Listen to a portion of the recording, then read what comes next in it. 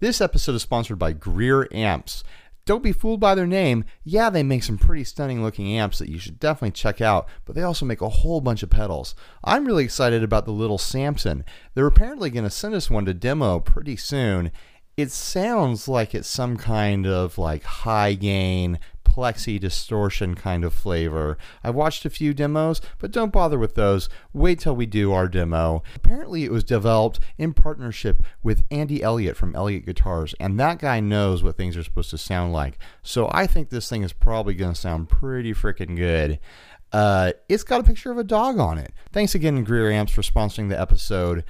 Everybody go check them out, GreerAmps.com.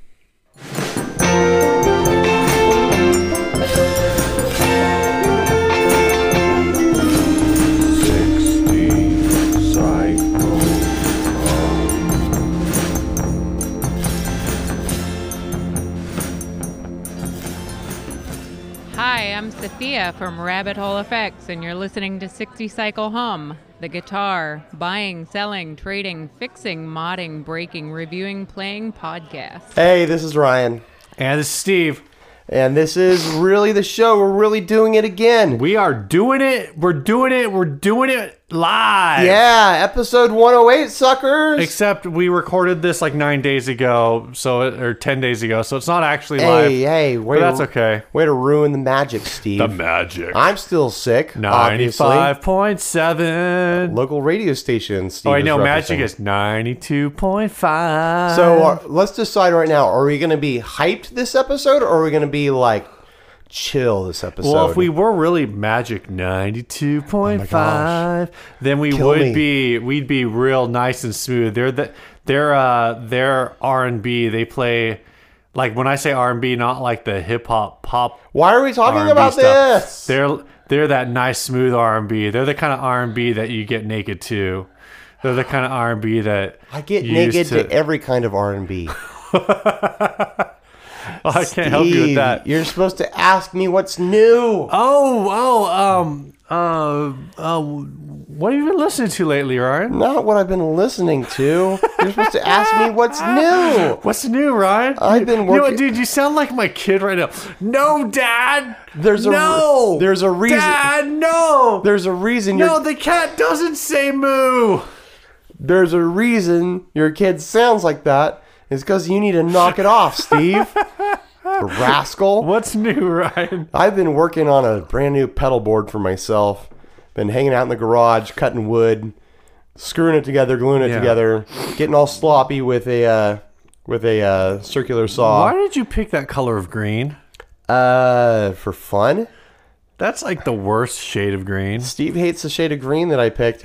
In reality, I painted it green because I completely biffed up my routing job and I had to reconstruct some of the wood with Bondo. Were you originally just going to leave it? I was going to leave it as a wood grain. Oh. Is this going to be your salvage clone? It was made out of wood from my deck. So it's like rotted redwood. Nice. Which was actually going to look pretty cool. I think you should build a guitar out of that. But then I completely messed up with the router, like I said, and had to rebuild parts with Bondo that is just light gray and looks like garbage. So I painted it. Yep. It's kind of a festive green color. I might get in there and paint some designs on it. You need to get some of that like glow-in-the-dark resin. Oh my gosh. I need to give it a glitter coat. Make it glittery. Oh my gosh. Why didn't you paint it gold? I know, right? I thought about painting it gold, but I have enough gold stuff. I think I'm going to paint some fun designs on this, or just leave it and let the paint kind of relic on the edges or whatever could look cool. But basically, I built this board just to house and host my songwriting pedals. I've got the Digitech Jam Man, which is my main songwriting tool. I've got loops on there that are years old of songs that I've been writing. And then I've got these two drum pedals now, the Trio and the Beat Buddy. Mm-hmm. Which means 40% of all songs you write, I get money from those. And then I'm going to have a tuner on there and possibly either a volume pedal or a simple drive. You know, just Ryan, so I can use this board by itself if I don't want to use other effects with it. You know, Ryan, if you upgraded your Trio to the Trio Plus, then you could get rid of your Jam Man because the Trio Plus has a looper built into it. Right, but then does it store the loops, or is it just like a one-time thing? I don't know. I think it's like the other mini loopers that are out there these days. It doesn't store it. You loop on the fly. The Jam Man stores my loops forever on an SD card. So that's a big perk of it for me. Like I can pull it up and work on songs that I've been working on for a long time. So yeah, I built this board just so I don't have to put these things together on the floor and deal with it when every time I want to write a song, they're all going to be together and I can just pull it out and do my thing with it. The problem is I've hit a snag. What snag is that? In that I didn't make the board deep enough to house a power strip. Oops. With the wall warts that I need to run the Jam Man. I can run everything else off of a one spot, but then the one spot itself won't fit underneath there plugged into a power strip. So there's a couple solutions here, and I was talking on the group about it. And a lot of people are suggesting various power supplies. Up to 12 songs with loops can be stored to a micro SD card, which is included. 12 songs? I can store 100 things on my Jam Man. I'm not going to replace the Jam Man anytime I thought it soon. only stored 99. 99. Whatever. Close enough. All right. It probably could store hundreds of songs, but the little digital screen only goes up to 2 numbers. Yeah. So it stores 99. But yeah, I don't have room for the power that I want in this thing. So I've cooked up this idea that I'm going to tell you about. And you can tell me that I'm stupid. Just tell me the idea. Stupid or smart. Okay. You're stupart. This is a classic 60 You're cycle stupid. hum. This classic 60 cycle hum bit is Ryan stupid or smart. Here we go. The answer is always stupid. So I can definitely run all these pedals off of 2 wall warts. Okay. Off of the wall wart for the Digitech Jam Man, which requires an AC. Yes. And the wall wart I have runs 850 milliamps for it, even though it claims that it needs 1300, but it runs just fine on 850 for some reason. Interesting. And then the Trio and the Beat Buddy both require 500 milliamps, 9-volt DC. 9-volt DC, and then I'll have a couple Boss pedals on there probably, which will require almost nothing. Mm-hmm. So I can run all those off of a one spot, which gives me 1300 milliamps. Is it only 13? I thought it was 17. I thought it was 13. I could be wrong. You wrote it might 13. be 17. It might be 1700, but it doesn't matter because it's plenty. Hey Siri. Oh, great. Google visual sound one spot. Here we go. Okay. Oh, she Googled the Vision from Marvel Comics. Perfect. Well, anyways, let me get to what I want to do. So there's room for these wall warts underneath the board if they're not plugged into a power strip. Right. So what I'm proposing is that I hack up a bunch of cable and I route a spot to put a power plug into the side of the board, and on the other side of the power plug inside the board, the cables will be coming out, and I will hard solder wires to each prong of the 2 wall warts. Okay. And then heat shrink. Are you going to use like alligator clips for this? No, I'm going to solder it to make sure they never like bump off. So Isn't the whole point of using shrink wrap that they're not going to bump off? no, I want to make sure. I don't want to ever want to deal with it again. So I'm still going to put heat shrink over it, but it's going to be, I'm going to solder wire to the prongs of the wall warts, and this will be a permanent power solution underneath this board that I'll probably never take apart. And if I do, then I'm going to be scraping solder off of the prongs.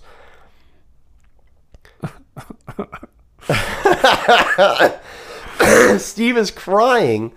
So it For the love of all things sacred, dude, alligator clips you think I should do alligator clips? and then heat shrink on top of them.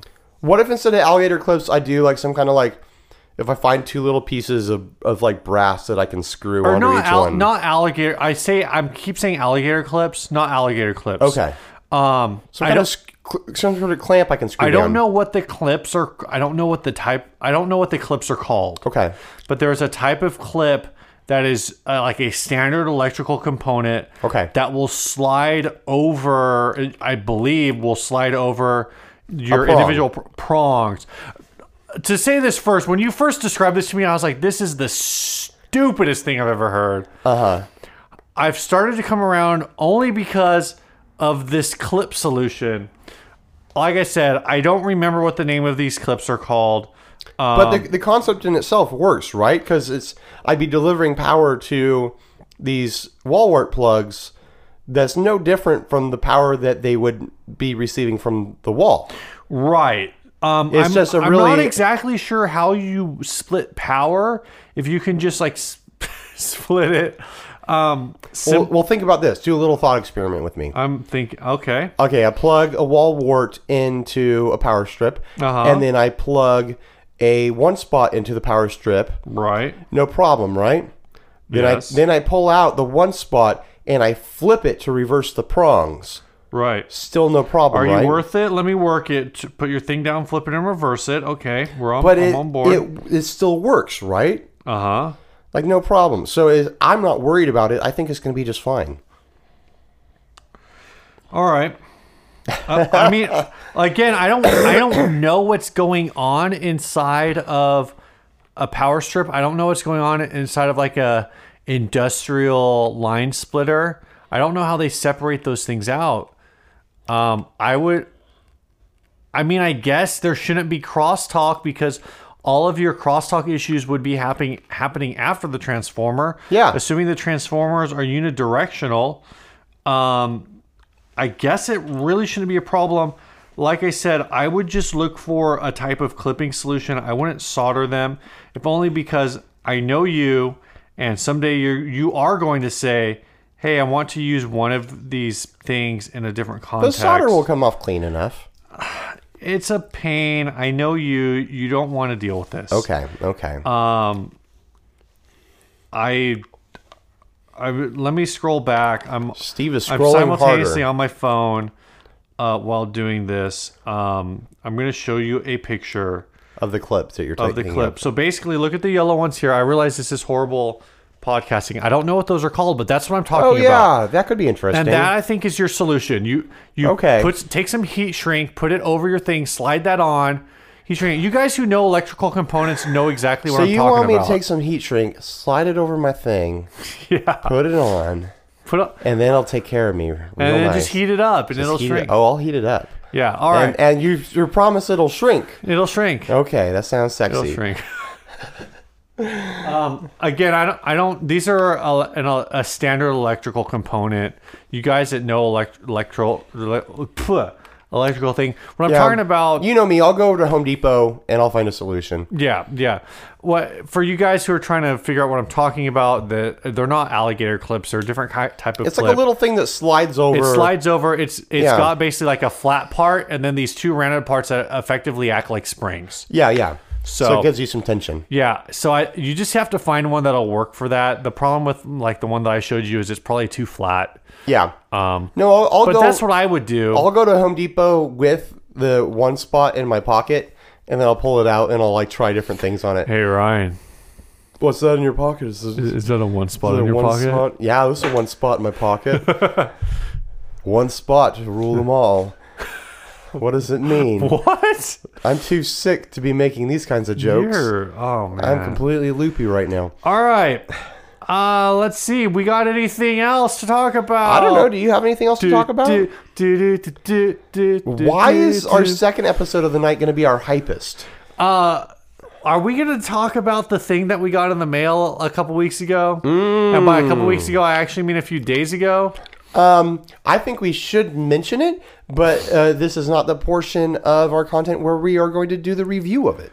Right. So basically something for you guys to look forward to in the future. We're still trying to figure out how we're going to do this. I know how we're going to do it. There's definitely going to be a video. It's definitely going to star me and a little bit of Ryan. I'll be in there a little bit. But we got a Paul Reed Smith Starla, Yeah. just from their S2 line. Yeah. This features the Starla treble and bass pickups, the Bigsby B50 locking tuners, that whole bit. You know what's up. Yeah, it's a really great guitar. Yeah, let's just say that I've played it. I played it too. I put my hands all and over it. It's fantastic. But look forward to a full review in the future. We're just not ready to do it yet. Yeah, we're going to do it proper. We're going to do it proper. We're going to do it right. What accent was that? I don't know. We're going to do it right. Yeah. Yeah. Yeah.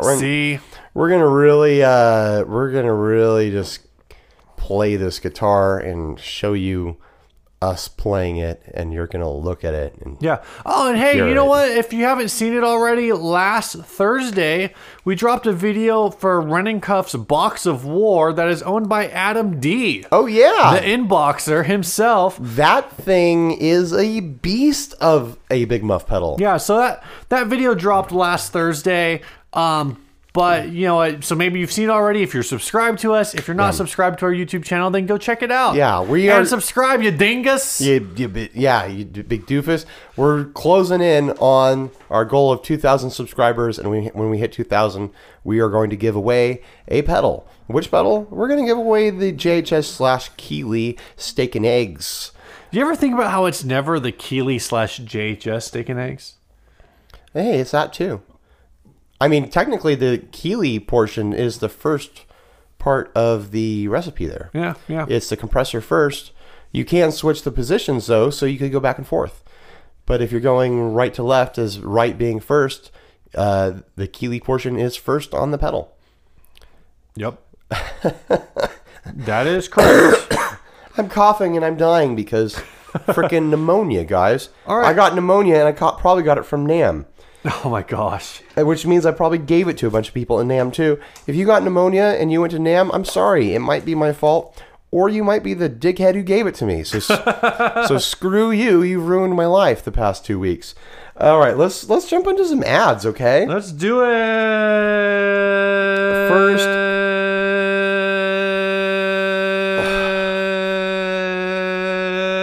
holy heck, Steve. Knock it off. This very first ad was sent to us by Joe Pekarsky. I still question whether or not I say his name right. Dude, he says we said it right. Because I suck at names and I feel like I'm saying everyone's name wrong. This thing, I think we've talked about these on the show before. It is a BC Rich acrylic Mockingbird. Apparently, it's a heavy guitar. It's a heavy son of a bitch. It is $225 in Laverne. Yeah, it says nice acrylic mock with. He shortened Mockingbird? Yeah. Oh, you know, mock. Nice acrylic mock with one good dent. How did the hell do you dent acrylic? Really good. But overall in good condition. It's a heavy sumbitch, I tell ya. Oh my gosh, are we going to make it? It sounds and plays great and would make a cool addition to any collection. So really, Local sales only, $225. let's see, where is Laverne? Do we know where Laverne is? Probably pretty close to Shirley. Oh, that was awesome. That was the best joke you've ever told. I know, right? That one's on for this podcast. That joke is for your mom and dad, kids. So apparently, it's actually Lavergne. Laverne is in Tennessee. I think Joe Pekarsky's in Tennessee. That sounds about right. So really, I think that makes a lot of sense because I think that one sentence is supposed to be, "It's a heavy son of a bitch, I tell ya." Yeah. Sure. You're gonna have to compress the hell out of this line. Oh, man, you have no idea. I do a lot of magic to make us sound as good as we do. I feel like I must just sound awful right now. My voice feels like garbage. So what do you think? Are these really that heavy? I've never picked one up. I picked these up when they were brand new in store way back in the day, and this guy is right. It is a heavy son of a bitch. No, it's not a son of a bitch. It's a some bitch. It's a heavy son of a bitch. These acrylic guitars weigh a frickin' ton, and in my opinion, you don't get any benefit acoustically out of this material. It is a dead material. Are you saying acrylic is not a tone wood? It's not a tone wood at all, and it's not even a tone resin, or because you could get a get one of those resin guitars from the 60s or the new ones made Right. now, and they have their own special characteristic, their own springiness. This is just a solid hunk of hard plastic that Pretty much. doesn't resonate at all. It's Pretty much. really great material for making really big aquariums, but not a great material for guitars outside of looking really cool on stage. I mean, this sort of thing is going to catch the light. It's transmission fluid green, which is kind of cool. I always thought these ones were. I don't know. I'm not a fan of this green. I always thought the clear ones were okay. Also known as Mountain Dew. Mountain Dew green. Didn't BC Rich also do these in like a transparent blue and a transparent red? I think so. They did a whole line of these. I think clear as well. Yeah.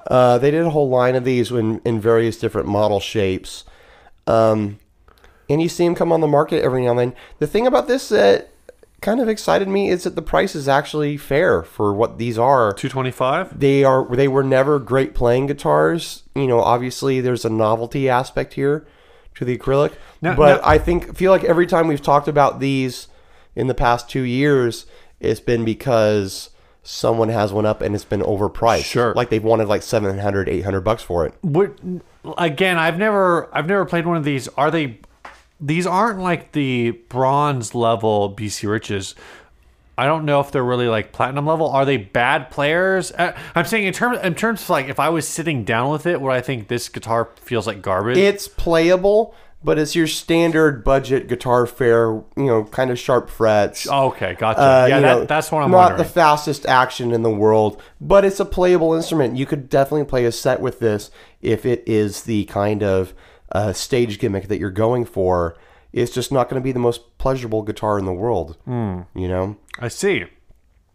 So that's all I've got to say about it. That is all you should say about it. Don't forget to jump onto the podcast description to see the links to these pictures, or you can jump on our Instagram or Facebook page to see them as well. And I said that in such a professional radio voice. I'm really impressed with myself. Let's jump onto this next ad. Are we doing the Guild? We're doing the Guild. Where are you, Guild? Well, it's in there. There, I found it. Where's the description for it? There it is. You want to read the description? Nope. Okay, I'll read the description. Guild Acorn Bass, Natural, 1972, S230. Summary. This is also off of Reverb, right? I believe so. The body is mahogany. The neck is mahogany as well, with a medium round profile, 1 1/2 inch wide nut, rosewood fretboard, 10-inch radius, and dot inlays. The pickups and hardware: 2 humbuckers, 3-way pickup selector switch, independent volume and tone controls, mini toggle. Electronics all original with I'll visible take over here. 72 pot dates. Cosmetic condition, the body, some minor chips and dings along the edges, but looks good for the most part. The finish has some heavy checking lines throughout it, but the base itself is clean for its age. The neck has a couple of long scratches near the 12th fret, as well as some other blemishes, but it plays well overall and is in good shape. The headstock has some average wear around the edges, but no cracks or repairs. This Guild Acorn is looking great for its age. The neck has a slight twist in it, but the bass plays well with medium-low action and no buzzing or fretting out. No modifications or repairs. This thing weighs 6 pounds, 10 ounces. That's extremely light. That's real light. And it comes with a gig bag. So let's describe this thing. It's got kind of your Guild take on the SG kind of shape. Yeah, it's like Or the horns- it's like a S100 The shape. horns are more asymmetrical than your Gibson style SG. like a Guild S100. Exactly.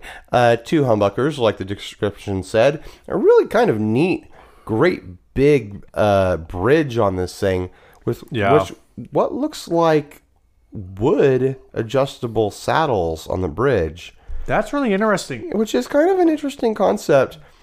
And it's kind of a light, kind of got like an oak or walnut kind of look to the wood with carvings of acorns and what I'm going to assume are kind of like a maple leaf. They're oak leaves. Oak leaves. Which is the point that I think is the funniest thing about this. This is the Guild Acorn bass. Why didn't they just make it out of oak? I know. Like Well, they made it with that kind of wood look. Like it says it's mahogany, but it's not. It's not stained to dark. It's very light. Yeah. So it has an oak look to it. Here's the thing I keep trying to wrap my head around with this thing. They want $1,654. I looked up on eBay. It seems like that's a fair price for what these go for. Yeah, it's in the neighborhood of But we couldn't find evidence. what they asked. We couldn't find evidence of anyone ever buying one of these, ever paying money for them. But that doesn't always mean anything. No one has ever bought one of these bases. You only receive them as gifts from your weird Canadian uncle. Oh, Canada. What's that all about? Anyways, I'm just trying to think of... Because obviously this bass is a product of the 70s. It is 1972 through and through. You can imagine someone in the 70s playing this. Bandana, long hair, mutton chops and all, you know. You know, it's definitely a product of his time. You think? Wait, if you were to see this what type of band do you like? Name some bands. Well, that's what I'm trying to think of. Is who would I not be surprised seeing? I got them two bands. play this today in our current time. No, there's no one in our current time that I can think of. That's the thing that I'm having trouble with. But I could imagine anyone in the 70s having this in I their wouldn't band. necessarily say anyone, but there are two artists that for some reason came to mind when I saw this. Lay it on me, man. One I think is kind of obvious, and in fact this might not be flashy enough, would be the Grateful Dead. Totally. And then the other one, and I don't know why this came to my mind, because I don't know any of their music really. Okay. Jethro Tull. Yeah, I don't know why that came to mind either. It's but, that damn flute. But there's no way that it wouldn't fit. You know, there's any band in the 70s where someone's wearing a deerskin jacket and a bandana. Exactly. This is going to fit in. Yeah. Willie Nelson. Willie Nelson, totally. Willie Nelson's band. Willie Nelson's band. You know, any kind of that kind of scene. So maybe if you have a cover act that does 70s songs, now this would be a good fit. What do you think, Blue Oyster Cult? Kind of. Yeah, maybe. I'm going to say I mean, no. like I said, anyone from the 70s. This makes sense. It just doesn't make any sense past like 1984. This bass doesn't deserve to exist past 1984. It's not that it doesn't deserve to exist. It doesn't have a home anymore. It's from it's an orphan. Until, you know, really woody kind of like nature-y type stuff comes back. And that has kind of come back, but in a different way. Like this doesn't fit with that for some reason. Right. It just doesn't fit any modern aesthetic. I'm trying to think. Someone out there on the group is going to be like, I love that bass. I would play that bass all day long. I want to know, like, if... Yeah, I don't know. I know one person who I would not be surprised to see holding this bass. Who? And no one on the group knows who this is, but Shem. Okay, yeah. Shem, you know, a dirty hippie type. So you think that this could Not dirty. He's a clean hippie. Oh my gosh. But, you know, it's kind of like a hippie nature child kind of personality. So you think that there are like specific bands in the genre that, shall we say, is hipster folk where this bass could work? I think the only way that would work is if they were doing it ironically. Because I don't think they don't even really embrace that aesthetic. They embrace a more modern aesthetic. Right, but all of the music that the person you're talking about as generated that I've heard of is like that hipster folk kind of sound. No, but yeah, the sound of the music... So you're just talking about the person. The sound of the music fits this aesthetic, but they wouldn't use this aesthetic because they're hipsters. And this isn't ironic enough. Okay. What needs to happen is for this to become ironic somehow. Yeah. It just doesn't have that edge. So you're saying Alanis Morissette's band could use this? From what I understand, she doesn't have a strong understanding of the way the word ironic works. So, no. Okay. I really do think. Let's move on to the next ad. Well, we're going to a wedding tomorrow, so hopefully it doesn't rain. Yeah. And something about other parts of that song in particular, right? Yeah. Taxis and whatever. Taxis and stuff. I can't remember that song. I just remember that my English teacher in college hated that song because very few things in it are actual examples of irony. What's our next ad? The next ad is a local ad that was found by listener Cole Duke. Well, it's not local, it's on Reverb, but the seller is in San Diego. Yep. And I feel like I might have bought from this person or sold to them before. The name of their shop is The Gas Station, G.A.S. Space Station. But they say they joined Reverb February 14th, 2015. I guess that was a year ago. That's a year ago. Okay. I'm still signing my checks wrong. Okay, so this is for a Mr. Black Supermoon Chrome 2015. The thing that catches your interest is that there's 3 of these in the picture. Yeah. He wants $199 plus $985 shipping, which is a very specific number on the shipping. But you are part of this whole scheme going on lately of Sure. buying these things up and then selling them. I am. You bought one up before there was the Black Friday deal on them. And Like 4 days before. yeah. And so you've been sitting on this thing trying to sell it yourself. This guy bought up 3 of them and is trying to sell all 3 of them and try to turn a little bit of a profit on them.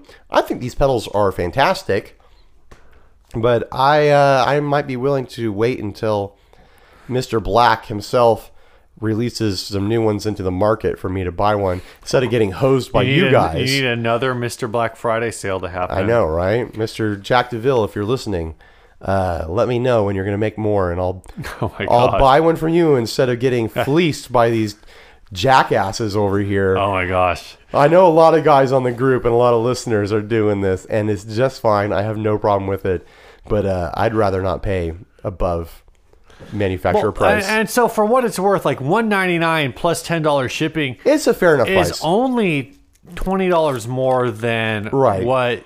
what you would pay for this new on a non-sale. Sure. Like mine was $179. After shipping, mine was $189. And it's a beautiful sounding pedal. These things are so eerie. It makes you sound like an 80s horror movie. Mm-hmm. I'm a big fan. They're great. Yeah, it's just... What do you think this guy should have split this ad, and he should have just taken a picture of one pedal instead of being like, I've got 3 of these things. Yeah, I mean, it's designed for the quick sale. The price is basically a quick sale price. I wouldn't be surprised if all of these are gone already. Sure. But yeah, it's kind of a thing where you're looking at it and you're going like, huh. So you're the reason that I wasn't able to get one of these on Black Friday weekend. Right, because they got all bought out because some guy bought 3 at a It's like time. Mr. Black Weekend because he did that sale for like 4 days in a row. Yeah. I got to buy one next time. They're really cool. When we got to meet Jack DeVille at NAMM, which was a lot of fun. He's an interesting character. He is a character. Like, capital C character. This guy, he belongs on, what channel is it? Like TBS? Characters Wanted? Oh, I don't think they've used that slogan for a while. They still want them. Okay. And they want Jack DeVille because he's a character. So the guy who listed this has 2 left of the original 3, I guess. So he's still selling one, just like you. Yep. Just like me. Yep. The difference is he has 1 watcher and I have 2 watchers. Oh, that's weird. Got all these watchers, Steve. I have an offer. Do you always feel like someone's watchering you? I always feel like... I didn't ask you to sing. Okay. So yeah, it's an interesting thing going on in the pedal culture right now, is flipping these freaking things. Let's hit this last ad just for fun. It makes me feel a little bad to do it because I feel like we're making fun of this guy. Because we are. I just had to decline a call from Cassidy. Sorry, Cassidy. Hopefully I know he's dropping something off for Lauren. Why am I talking about this? I don't know, dude. So this is We're an ad. podcasting right now. Tell Cassidy to shut up. This is an ad for, he's probably outside the garage door right now hearing you say that. Hey, Cassidy, shut up. I probably just woke up your kid. Yeah. Thanks a lot, Steve. Okay. This is an ad for a professional bass player. He's all over. That's his location. Pro country bass player looking for an already formed band. Harmony, background, vocals, also can play guitar, piano, mandolin. Have a place to practice with pro gear and transportation, PA, mics, drums, guitar, amp. Pros only with gigs already lined up, full-time musician ready to gig and travel. Welcome to contact me anytime. So this ad caught everyone's attention on the group, mostly because this guy is kind of goofy looking. Not goofy like... You did wake my kid up. Oh, Thanks man. a lot, jerk. Dang. He's just got this silly smile on his face, and in one photo he's posing with a Willie Nelson impersonator Yeah, it's really bizarre. who's got these ridiculous braids I coming feel out of the back of his... I feel super horrible right now. I'm not used to podcasting with Henry here. It's okay. I feel really bad. It's okay. He was going to wake up anyways, Steve. I'm going to cry now. Don't cry, Steve. Let's talk about this ad. Let's not get distracted from the bad thing you did, and let's just talk about this ad. Oh, man. So, this guy's just funny looking, and I feel bad for saying that. Not funny looking. He's just got this funny expression on his face. What it is he's got this look. You know what it is? What? He looks like clip art. He looks like a stock photo. No, what he looks like He's got the stock photo smile. What he looks like? He's probably a brilliant performer. He looks like a character from like Smokey and the Bandit or something. Yeah. Or like Blazing Saddles. Like he looks like he could just be an extra in one of those things where he's just got this exaggerated look. But yeah. But it's, more than anything, it's just facial expressions in the ad and the way the photos are posed. It makes me think that he did a session for a photographer doing stock photography. Because that's what this feels like, is that kind of fake, like, smile bigger, no bigger smile, look really happy, sort of thing. And most musicians, when they get their photo taken, they try to go dark, which is weird. Yeah, well, but at the same time, like, he definitely looks like he's taking this picture with this, like, Willie Nelson impersonator guy, right? And so, like, old school country is very much like, there were the sad songs, but it was very much like a we're poor and we're happy kind of thing. Yeah. I mean, I don't know exactly how to He describe kind of it, looks like a cattle rancher. but yeah, he very much looks Or like an oil baron. He looks right. He looks like he fits the genre. He does. Oh, a very absolutely. specific genre of music. He looks like an oil man. You know, that, like I said, like he looks like he should be in Smokey and the Bandit or Blazing Saddles or, you know, something that's very like 70s specific in the way like the characters were styled. I bet he smokes. He looks like a guy who smokes a lot. You think he used to be the Marlboro Man in his younger days? It's possible. I bet I can hear the sound of that guy's voice in my head just looking at him. He's just like, give me a cigarette. Oh my God. That's what he's saying. Yeah, I'm going to slap at the bass. That's what he's saying, Steve. All right, this was not a good ad. I'm sad that we did this ad. I want to apologize to everyone listening that we did this ad. Let's move on to the topic. This week's topic was sent to us by... Do you remember? No. Neither do I. Oh, I thought you wrote it down. I didn't. I just wrote down the topic itself. I only wrote down the topic. I didn't remember who suggested it. Shoot. Oh, we are off our game. Dang. We're a bunch of losers. People are going to cancel their pledges to us, Steve. They're going to send their shirts back in the mail. You don't need to make noises while you're looking around on your phone. I am holding down the mic just fine. Yeah, that's true. So don't worry about it. I'm making sure that there's plenty of content for people to listen to while you do phone things. Phone things. This phone thing was brought to you by Jonah Wynn. He says body shapes are all the good ones taken. Okay. The answer is no. I think that's a fun topic. All right, let's move on. I guess that wraps it up. Yeah, we're all done. The answer is no. So thanks for listening. Yeah. No, I think there's definitely... It's really tough. And we're going to... Oh, you know what? We published it last week. We did a NAMM episode with Ben Nystrom where we talk about how hard it is to come up with new shapes for things. Yeah, yeah. And it's definitely true. It's gotten to the point where there are some very clear standard shapes you expect to see in Sure. electric guitars. Strat, basically all of your standard Fender shapes. So Yes. Strat, Telecaster, Mustang, Jaguar, Jazzmaster. And then all your standard Gibson shapes. Right. Les Paul, SG, Explorer, Flying V. And then there are a couple shapes from the late 20th century Sure. that are modern classics. Yeah, well, there's a like you think of like Super Strats. Yeah, the Super Strat is definitely a Strat body, but there's a very specific like way that the edges are done on there. That just seem a little harsher. Yeah. like I'm thinking like Ibanez, like the Totally. Ibanez RG stuff. The Ibanez shape. Yeah. But it gets borrowed and is populated across the Super Strat kind of genre. Sure. So you start to get too far outside of those shapes and things start to look weird to people. Mm-hmm. And it starts to become very difficult to balance your shapes to make something that doesn't look weird and doesn't look ugly and still looks like what you expect from an electric guitar, but then also is exciting as being its own shape. Like, it's very hard to come up with a new shape guitar. Yeah. Like, you can't just kind of plug it out there and try. And I think one of the things I wanted to talk about is that the very worst examples of new shapes in air quotations is when a company tries to do a new take on one of the classic shapes.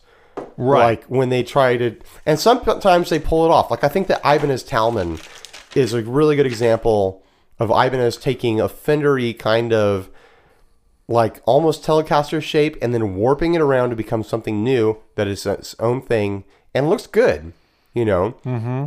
And there's been companies that have some success doing variations on the Les Paul and SG shape. I think ESP's take on the SG is a lot of fun. The Viper, where it's kind of like an offset. Yeah, the SG. offset SG. But then, you know, when you see a variation on like a Telecaster where the top horn is weird, Right. or the bottom horn is weird and somehow. There's certain ones that work. I think like even When I see like a Les Paul variant where the bottom horn is rounded off too much, that's weird to me. right. I know exactly what you're talking about. Yeah. It kind of like what Agile does. You know what I mean? I think.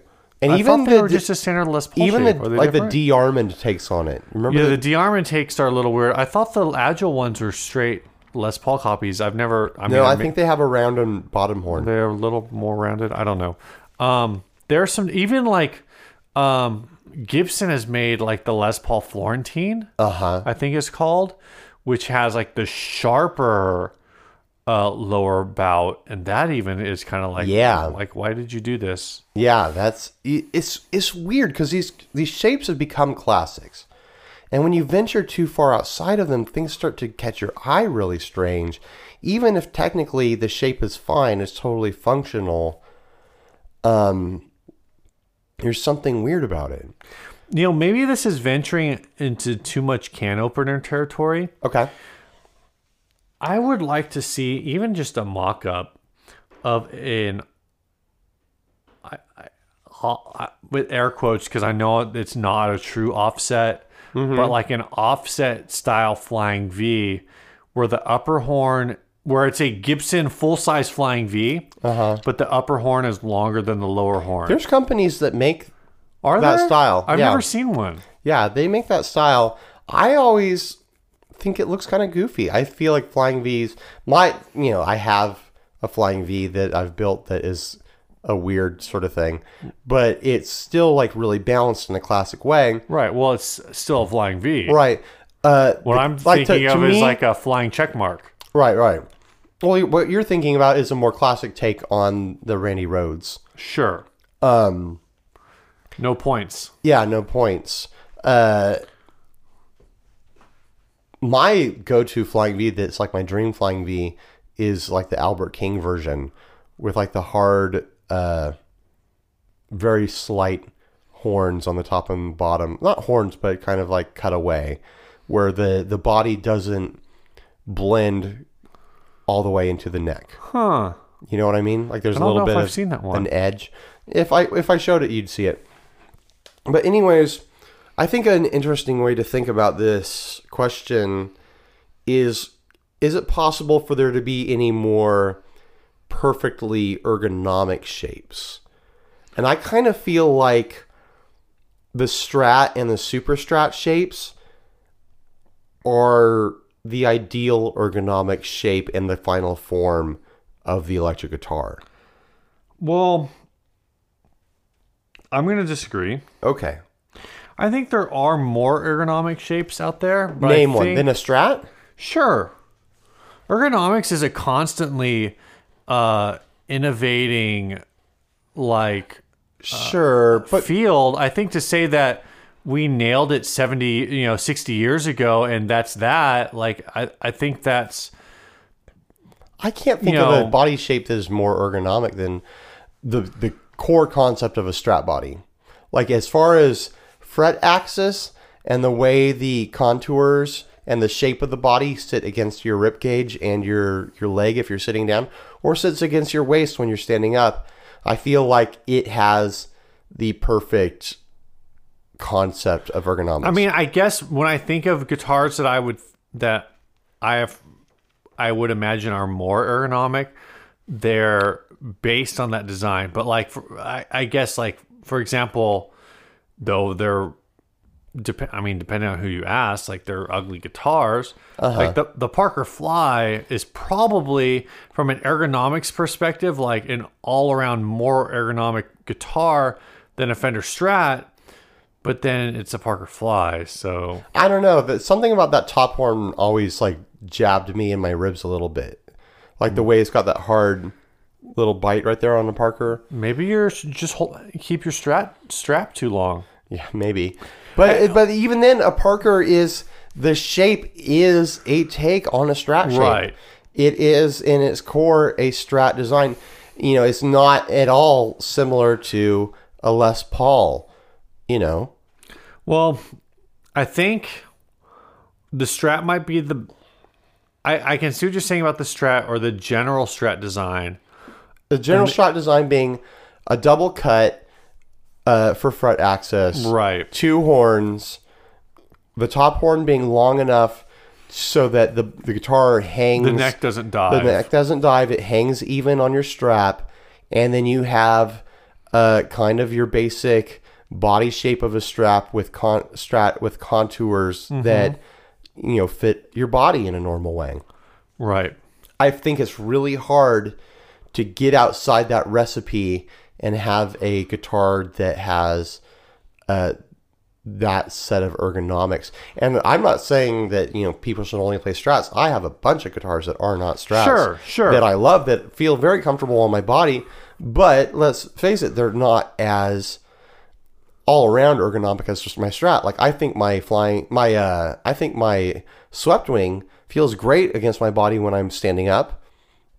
Totally not as ergonomic when I'm sitting down though. Yeah, it's definitely an issue of like I said, it's kind of the best of both worlds. The most ergonomic guitar, like standing up, is probably just like a freaking Bo Diddley. Steinberger Spirit, like Totally. the little Steinberger Wedge, or you know the freaking Kramer. I think it was Kramer who made him, the Duke. Yeah. You know, the headstockless wedge, basically. I mean, if you can get it to sit against your body right and hang off a strap right, then it's like, it doesn't really matter when you're standing up. Right. As Unless long it as- has like a big neck. As long as you like don't have that big neck dive issue. Right.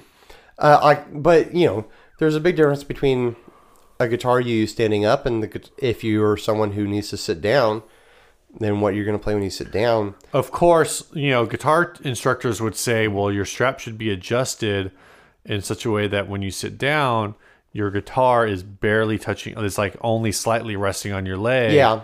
So like your sitting position should basically be identical. Right.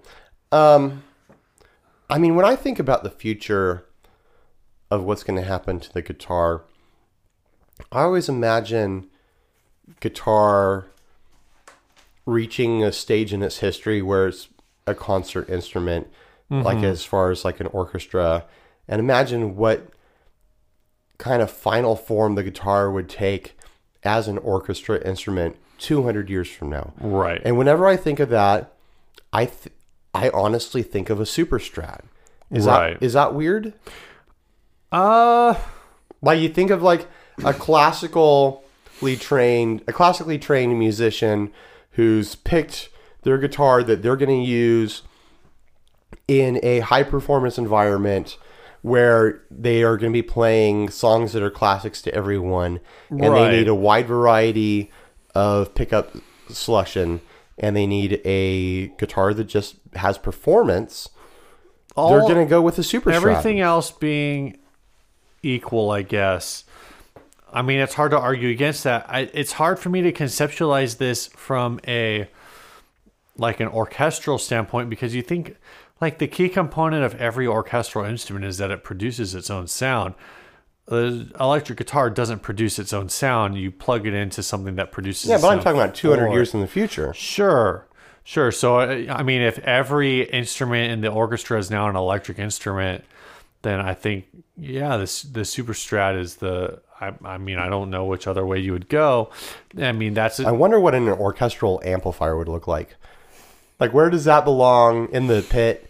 Like, how does the conductor manage it? Right. You know, like...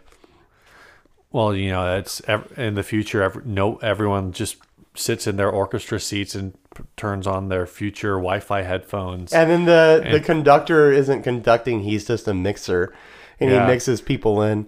Well, someone else mixes everything The for him. conductor's like a DJ, or the DJ's in the pit. Yeah. Mixing everything. Yeah. Oh my gosh, the future sounds miserable. Oh, there's probably going to be electric drums too. Oh my god, kill me. Well, everything's going to be electric.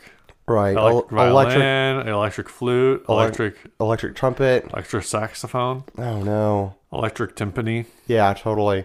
Electric triangle. I want an electric triangle. That sounds glorious. The triangle you could turn down. Just get one of those. Sign me up. Just get one of those EHX drum. Yeah, totally. As far as aesthetic shapes, because we've been talking about ergonomics and kind of just the future of what could happen. Yeah. But as far as aesthetics, an electric guitar could literally be any shape. Right. So if there's like a shape that you can dream of that you think would look good, you can make an electric guitar that shape. I'm sure there are still good shapes left. I'm definitely, I think, you know, we talked about this recently. Like, I'm definitely in the camp of like, I trend towards more classic shapes, but that tends to just be more about like contrasting colors and whatever. Right. So, I mean, what I mean by that is like when I see we talked about the ESP Viper, the LTD ESP, whatever, the Viper. When I see one of those in like a, you know, trans quilt, purple burst, I'm just like, oh, kill me. But when I see one of those in like a solid, like a nice solid color with a pick guard, I'm like, oh, you know what? That's not too bad. Like, that's a classic take. Yeah. So I'm not like completely, and actually that's a perfect example. Parker, like some of Parker's high-end stuff with the Nightfly and whatever. Yeah. I'm just like, kill me now. Right. But then they make some lower-end stuff that's the same body shape, but it's like a natural ash body with a pick guard. Yeah. I keep saying with a pick guard. To me, like a lot of times a pick guard isn't about, oh, I'm going to scratch this body. It's a solid color contrast. It breaks it up. Yeah. So I definitely think, you know, there are a lot of body shapes to be explored. There's a lot of builders who are taking kind of forgotten body shapes. Like, you think about like the Roni Oceana is basically like Paul's take on a classic Supro shape, or his now discontinued Star Blaster was a tweaked Starcaster. Yeah. So they're definitely distinctively different designs. Like there's things about them that are unique, but they're paying homage to certain things. I don't know if there are, like, I feel like it's been a long time since an original design that wasn't an obvious, I say obvious, like anyone could have come up with it. Obviously, I'm using that obvious word a lot. Obviously. whoever came up with it was doing something like making a groundbreaking small tweak. Right. Like what I mean, again, to use the Viper as another example, an offset SG just seems so like, oh yeah, duh. Yeah. But then why wasn't anyone else really doing this successfully until ESP did it? So I don't know if there's anything, I don't know if there's a shape that could come out at this point where we would be like, oh, that's a really cool shape. Nobody has ever come up with anything similar to this before. Yeah. I mean, it might be kind of true. All the good shapes are taken in basic concept. Yeah. It's hard to imagine a new concept coming out that would be like, oh, wow, yeah, guitars should totally be that shape. Yeah, and I'm even thinking beyond like the most rudimentary way, like, people could make the argument that the Les Paul and the Telecaster are the same guitar because they're both single cuts. But I'm not even thinking like that broadly. Like I'm thinking like, I just feel like what's out there, I don't know what's left. Well, it's hard to know what hasn't been made. So yeah, and of course, like I said, like when somebody what am I going to do? Say, oh no, here's a shape that no one's made. Exactly. It's like, what am I going to invent that right now in my head? You're going to invent that shape. This topic has a lot of pressure on it. It does. It does. Make it right now, Ryan. I know, right? Sketch it out. 30 seconds. Let me pull my whiteboard here. 8, I will invent a new body shape for you. Oh my gosh. See, I don't know. I think I haven't ever seen a guitar in the shape of a stop sign. I'm sure it exists. I'm totally sure it exists. Good old octagon or a hexagon. Good old octagon. Yeah.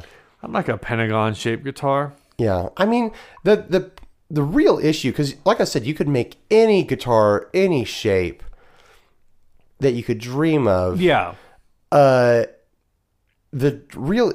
real question is, can you make something that is not novelty and can be looked at as a standard instrument? Sure. And that is a very hard thing to do. These are perfectly original designs, I guess. Machine gun guitars or the Millennium Falcon Rebel bass. Right. These different things like that. Like these or any of the various can opener guitars. Yeah, these are unique designs, but you're just like, it's novelty. If somebody started making like Millennium Falcon shaped guitars all out of wood where it wasn't obvious that it was like a Millennium Falcon reference, right? You just be like, it's a bass with a oval it's Lloyd. Like a weird futuristic shape. Yeah, and you just I don't think that would take off.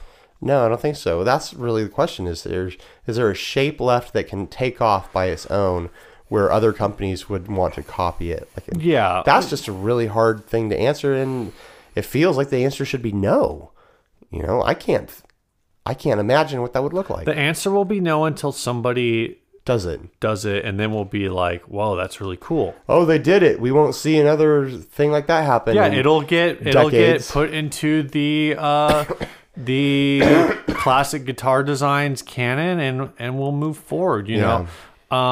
It would have been neat. I don't know. It would have been neat to live in the time where when a Flying V comes out, it's the first time you've seen that concept. Right. That would have been a cool time to live in. Yeah. The first time, a freaking Super Strat comes out, be like, wow, look what they did to the Strat design, That would be a cool time to live in. It feels like we're past all that. But then people back then probably said that too. In another 40 years, there could be a bunch of people sitting around going like, man, remember when there were only like 7 major guitar designs? Remember when we didn't have octagon guitars? How did we live? Yeah. So again, I don't know. If there's something out there that you've seen that is a new, like a fairly recent, like say within the last like 5 or 10 years design that you think could be the next classic, you know what? Jump on Facebook, join 60 Cycle Hum. Shoot us an email at 60cyclehumcast@gmail.com. Yeah. Tweet us at 60 Cycle Humcast. I mean, you can Twitter me. Whatever. Hit us up on our various social media. hound us on Instagram, whatever. Let us know. We want to hear your feedback. Maybe we'll feature it on the next episode. We like look at all these really cool designs that we didn't know existed. Yeah, totally. Yeah, that's a really tough question. I mean, what's left? It doesn't feel like there's much left. What is left? Yeah. I can tell you what's left. What's left is the song, right? What's left is we got this song from Ken Rothman. He is in a band. Well, he says this is the A side of the one triumphant single of my band, Claws That Catch, which is no longer but currently morphing into a power trio with all new material. A powerful trio. Yeah, he says check out the track which can be heard the majestic Build Your Own Clone leads fuzz. Again, this song is by the band Claws That Catch. The song is called Edward Weston, BW, Texas.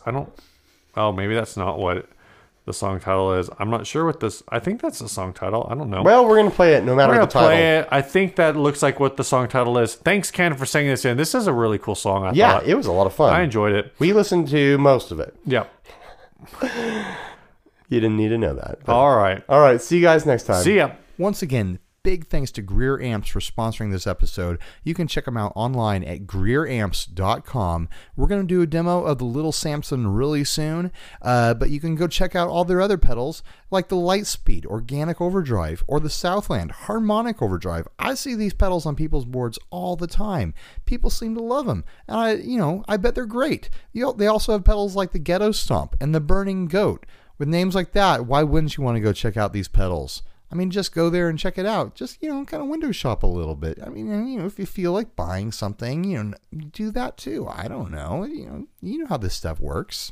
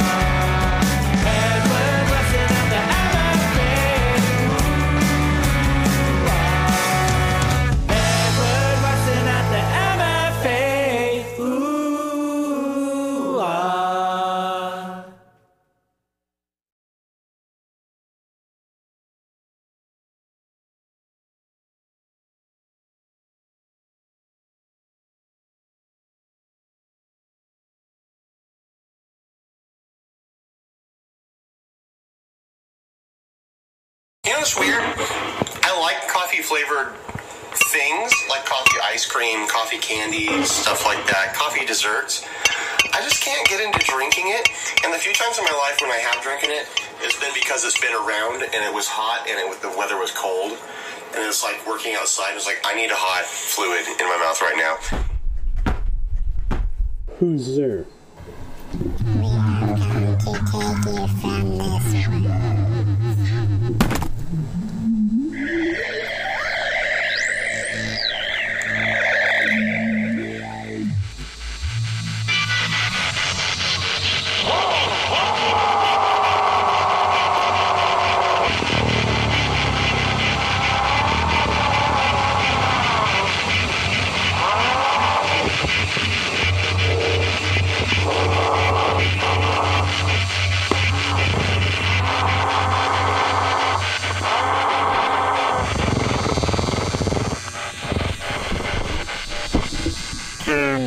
Let us roll the human sky.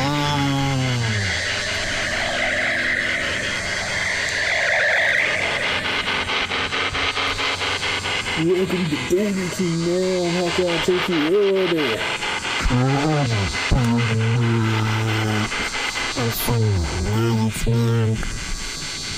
Dude, we don't have that here.